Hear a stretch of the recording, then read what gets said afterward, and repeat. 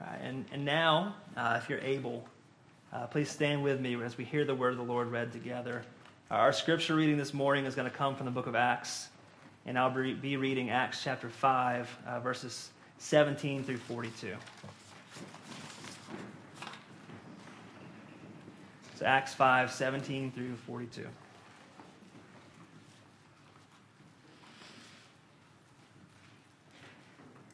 Hear now the word of the Lord. But the high priest rose up, along with all his associates, that is the sect of the Sadducees, and they were filled with jealousy. They laid hands on the apostles and put them in public jail. But during the night, an angel of the Lord opened the gates of the prison, and taking them out, he said, "Go, stand and speak to the people in the temple the whole message of this life." Upon hearing this, they entered into the temple about daybreak and began to teach. Now when the high priest and his associates came, they called the council together, even all the senate of the sons of Israel, and sent orders to the prison house for them to be brought. But the officers who came did not find them in the prison. And they returned and reported back, saying, "We found the prison house locked quite securely, and the guards standing at the doors, but when we had opened up, we found no one inside."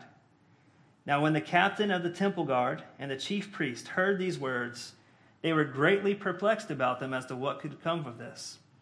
But someone came and reported to them, "The men whom you put in prison are standing in the temple and teaching the people."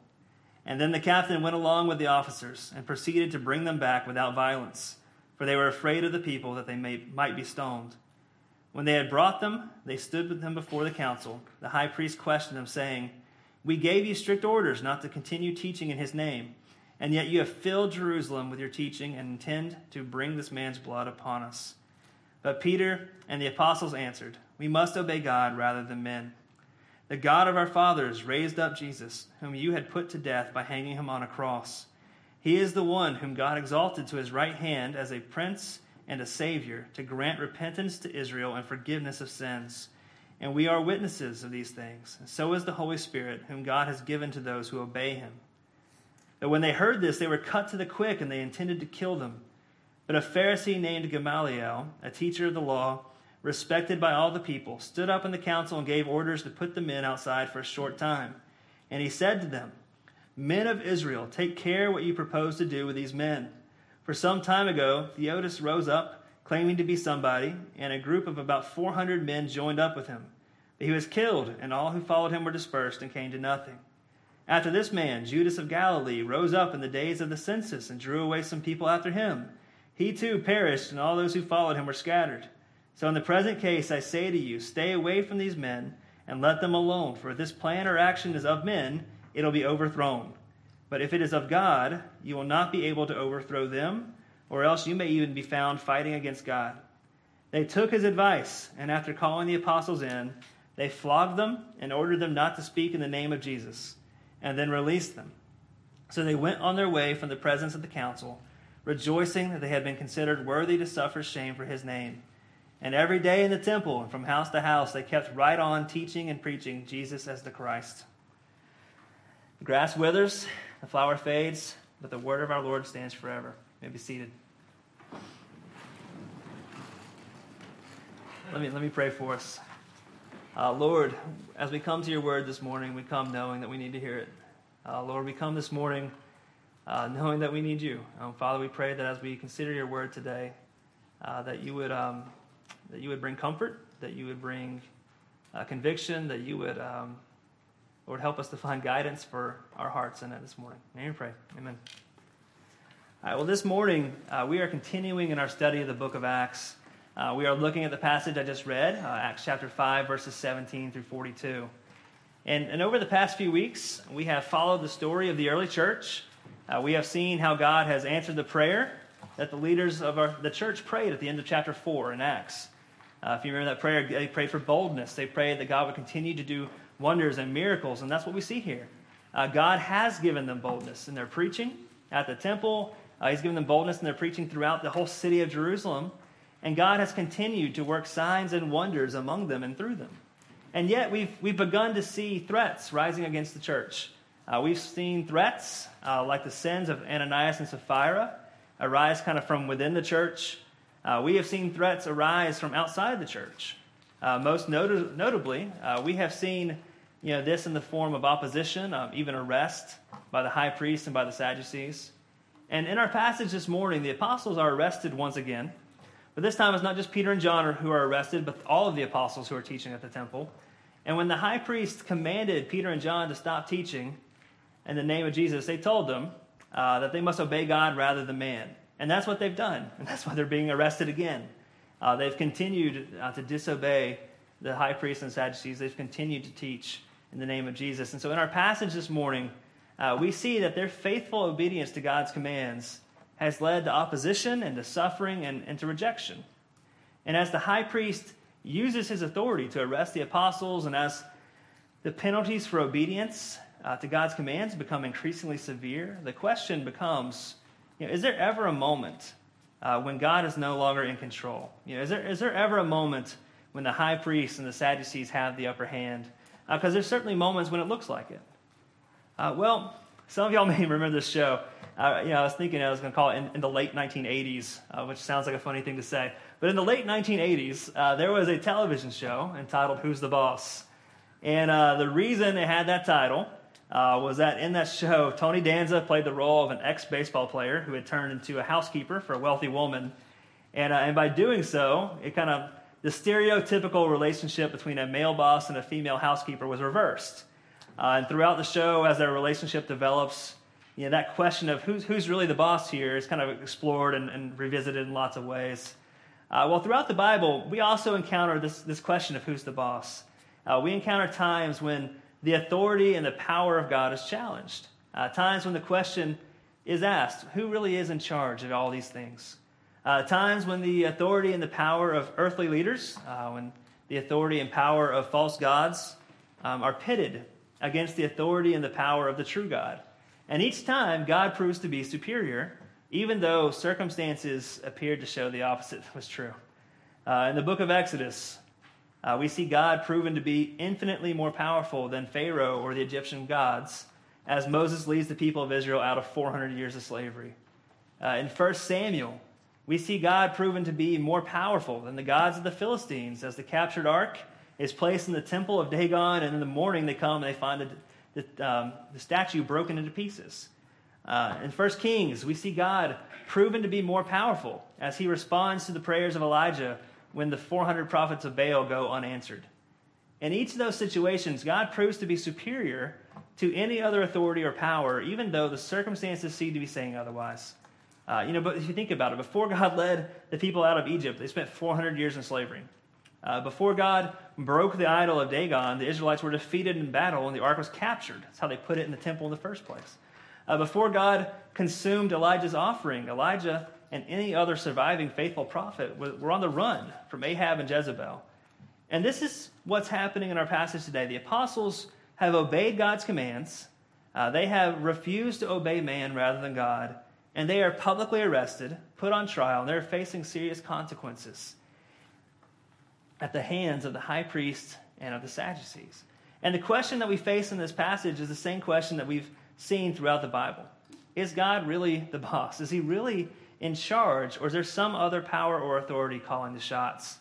And the reason that this question matters for us today is because as we, like the apostles and many believers before us, as we encounter opposition, suffering, and even rejection for faithfully obeying God's commands, we may begin to wonder if God really is the one who's in charge, if God really is still in charge of this world. Do we still believe that, the hymn, that though the wrong is oft so strong, he is the ruler yet? Do we really believe that when the wrong becomes directed at us?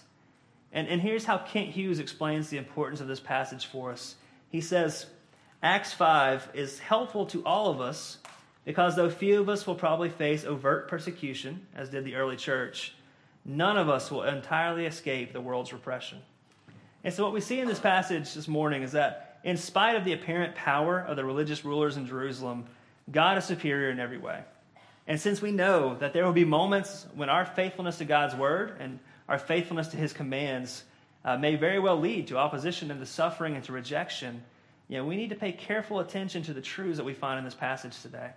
And so this morning, we're going to take a few minutes to walk through the passage together, and then we're going to take a brief look at three important truths to remember in the moments when faithful obedience comes with a high cost. So that's the plan for this morning. And as we begin, we're going to look at the initial arrest of the apostles. So I'm going to read verses 12 through 18 for us. I'm only preaching on 17 through 18. Dave read 12 through 16 last week, but it really flows into each other. So I'm going to read 12 through 18 of this chapter. They say this: At the hands of the apostles, many signs and wonders were taking place among the people, and they were all with one accord in Solomon's portico. But none of the rest dared to associate with them. However, the people held them in high esteem. And all the more believers in the Lord, multitudes of men and women, were constantly added to their number, to such an extent that they even carried the sick out into the streets and laid them on cots and pallets, so that when Peter came by, at least his shadow might fall on any one of them.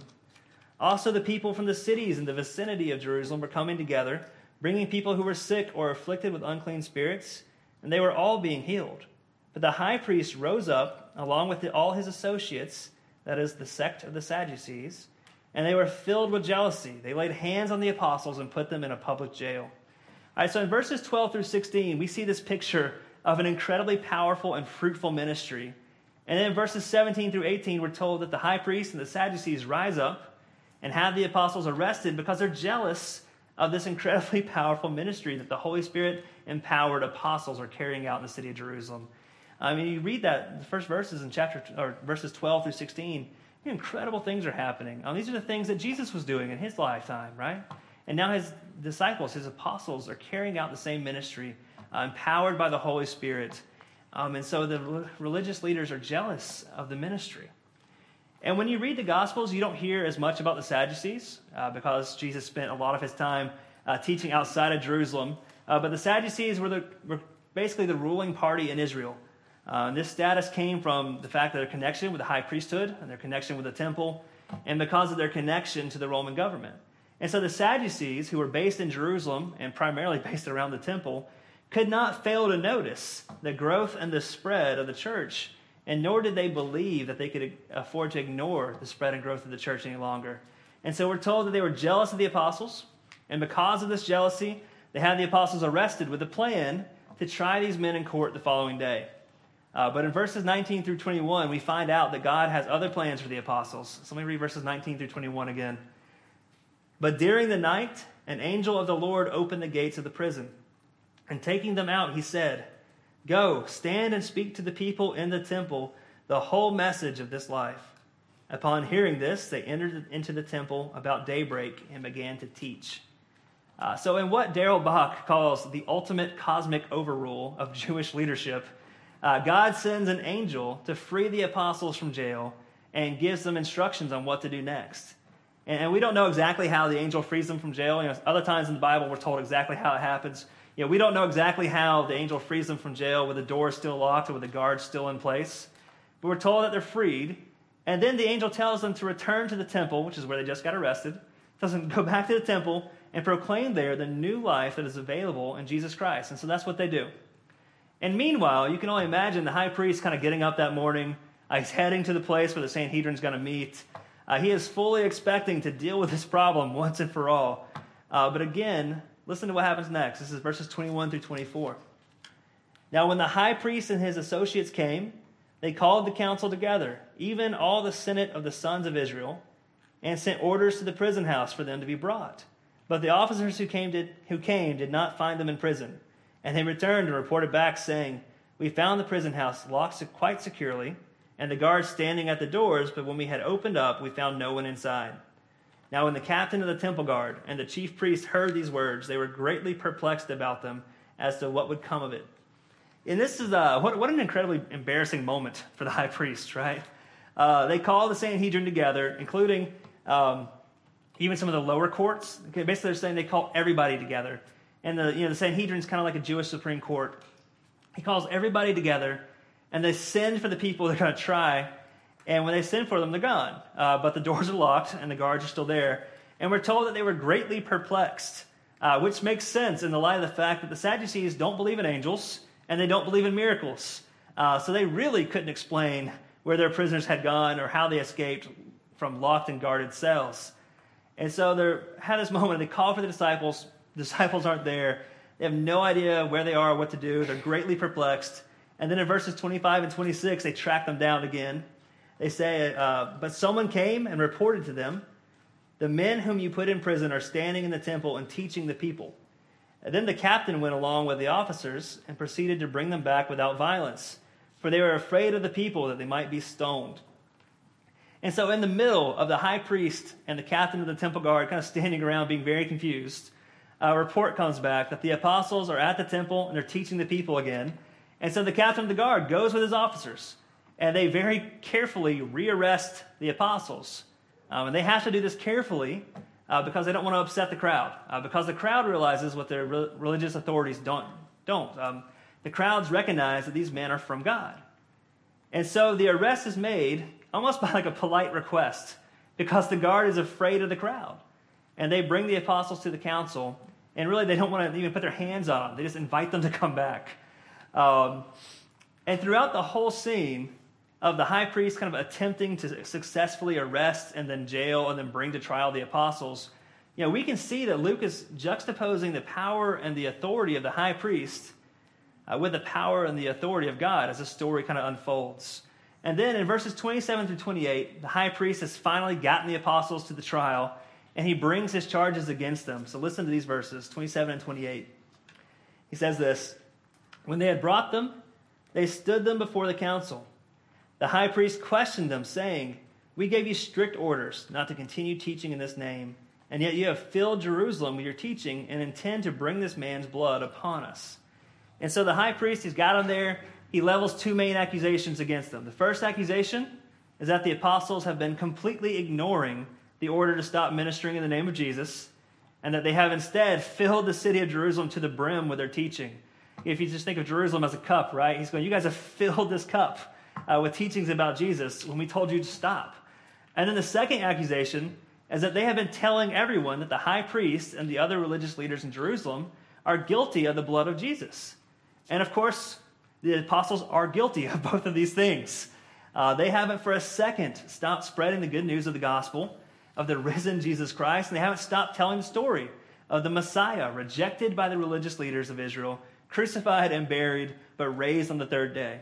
And it's interesting to even hear the religious leaders complain about this. They're the ones who cried out, let his blood be on us and on our children. And now they complain that the apostles are undermining their position by accusing them of doing exactly what they had done.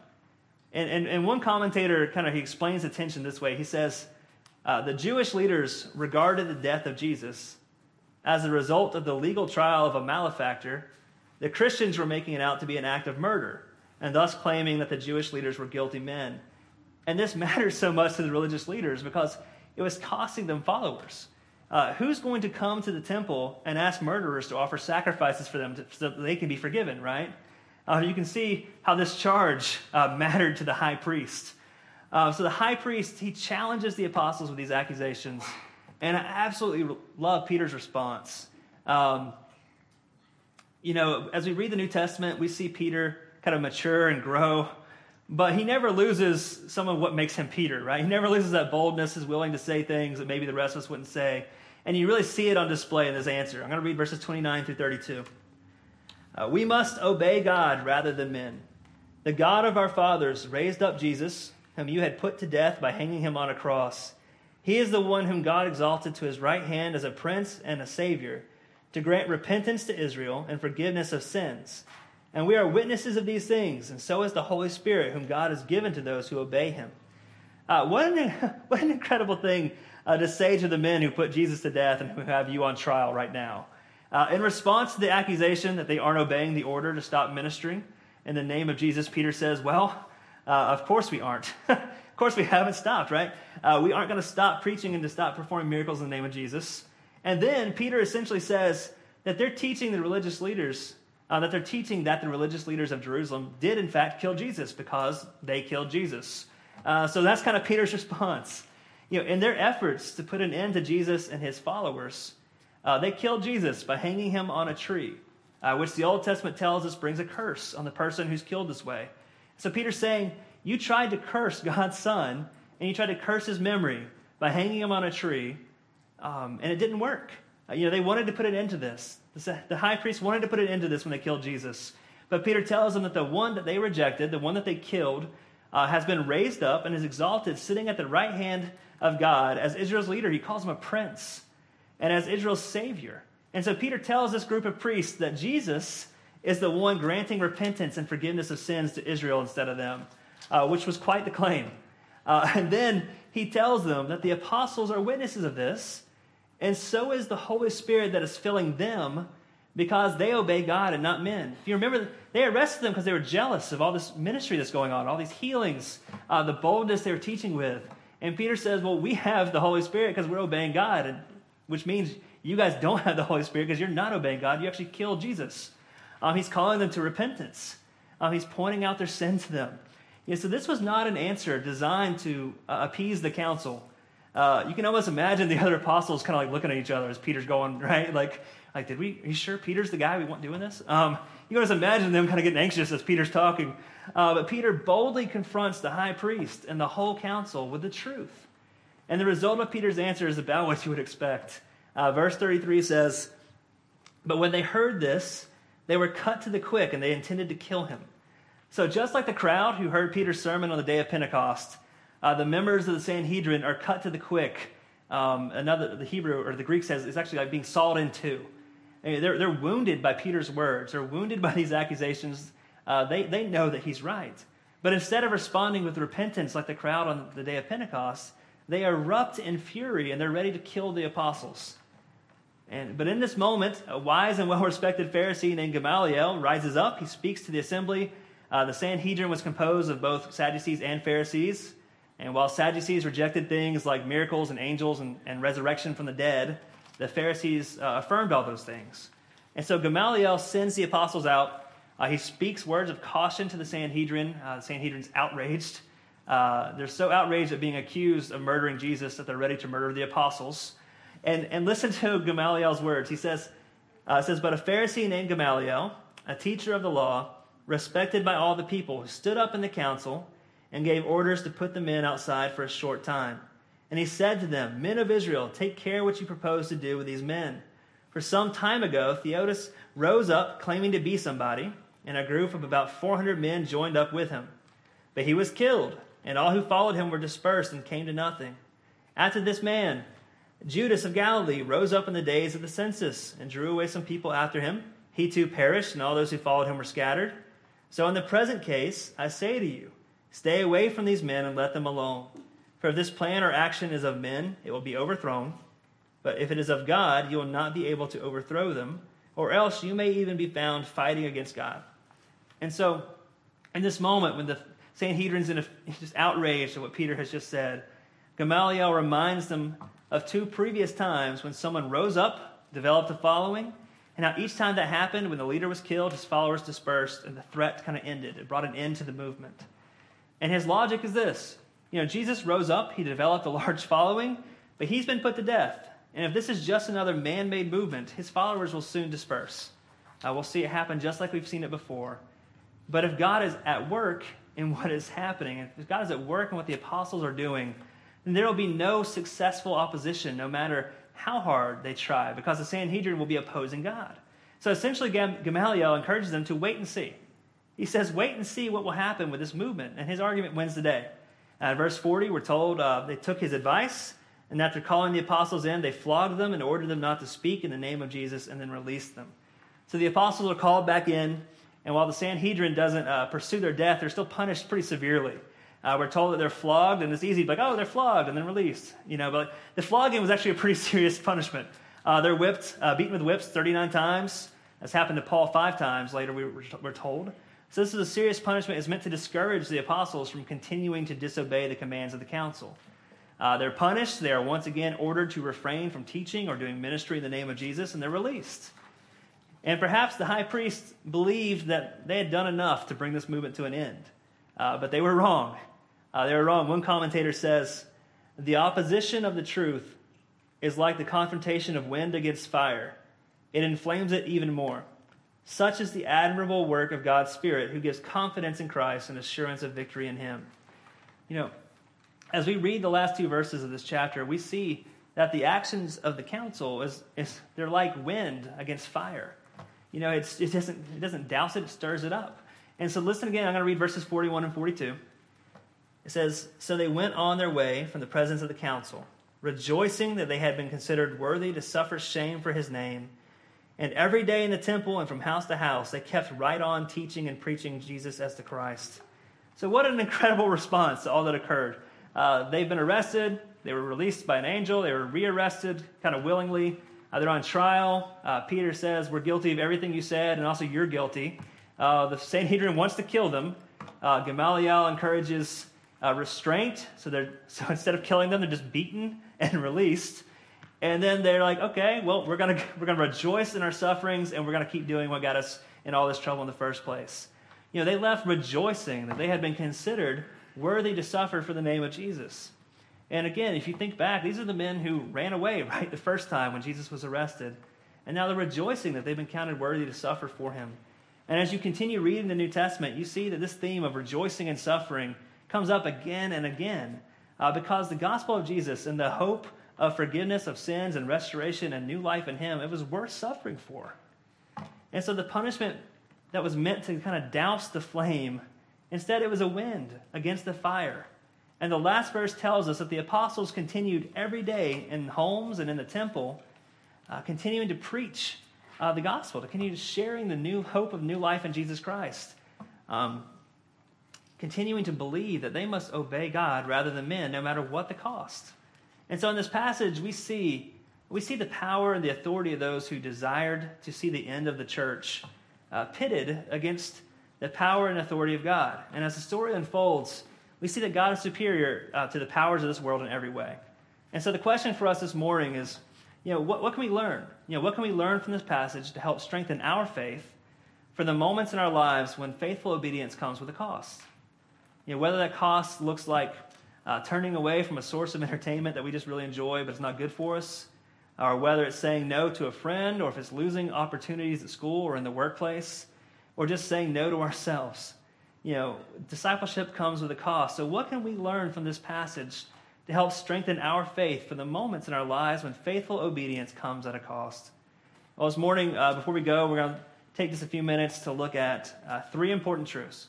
Three important truths that we find in this passage that we can remember in the moments when faithful obedience comes at a cost. And the first truth from this passage to remember is this: God is the superior power. God is the superior power.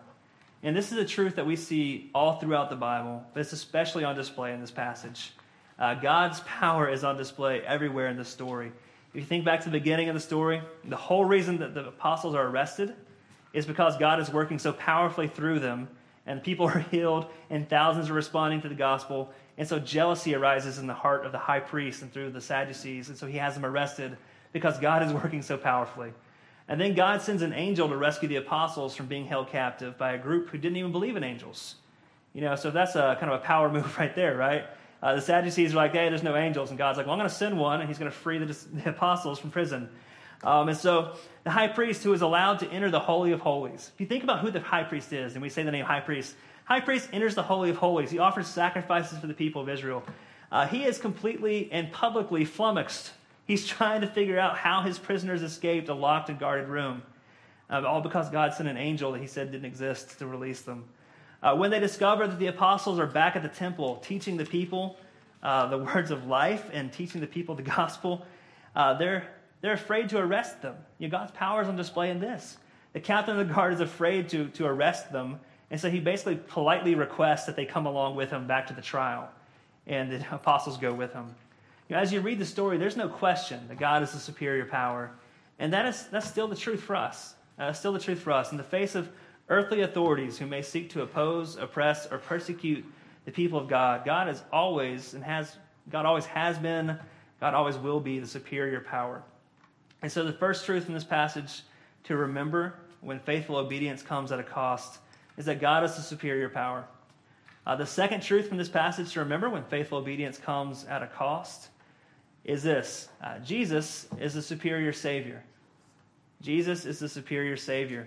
As we read this passage, we're struck by the truth that Jesus is the Savior. When Peter responds to the high priest, he says some incredibly bold things to the ones who who up until this moment had the responsibility of offering sacrifices to God on behalf of the people of Israel since the creation of the tabernacle, since the designation of Aaron as the first high priest, right? Like, Peter's like, actually, Jesus does this, not you. Peter tells us that in spite of the efforts of the religious leaders to curse Jesus and to curse his memory by crucifying him on a cross, God raised him from the dead, and that God has exalted Jesus to take the position of authority at his right hand. So Jesus is not a failed leader of an earthly movement who they killed. He is the resurrected, ruling Messiah who they rejected, and they're guilty of his blood. And only in Jesus will Israel find repentance and forgiveness for their sins. And so, in words similar to what we find in the book of Hebrews, Peter tells us that Jesus is the new high priest. He is now the one who represents us to God. He is superior to the old high priest in every way because he's without sin.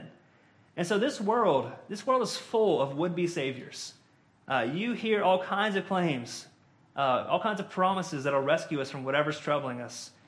We can find all kinds of promises, whether it's following a specific person, following a specific lifestyle, joining a movement. We might even hear that salvation can be found by following no one but yourself. The truth is that Jesus is the only way. He is the only truth. He is the only life, and it's only in him that we will find true forgiveness for our sins, that we can be restored with our God. And so you can compare Jesus to all and to anyone this world has to offer, and he will always be the only true Savior.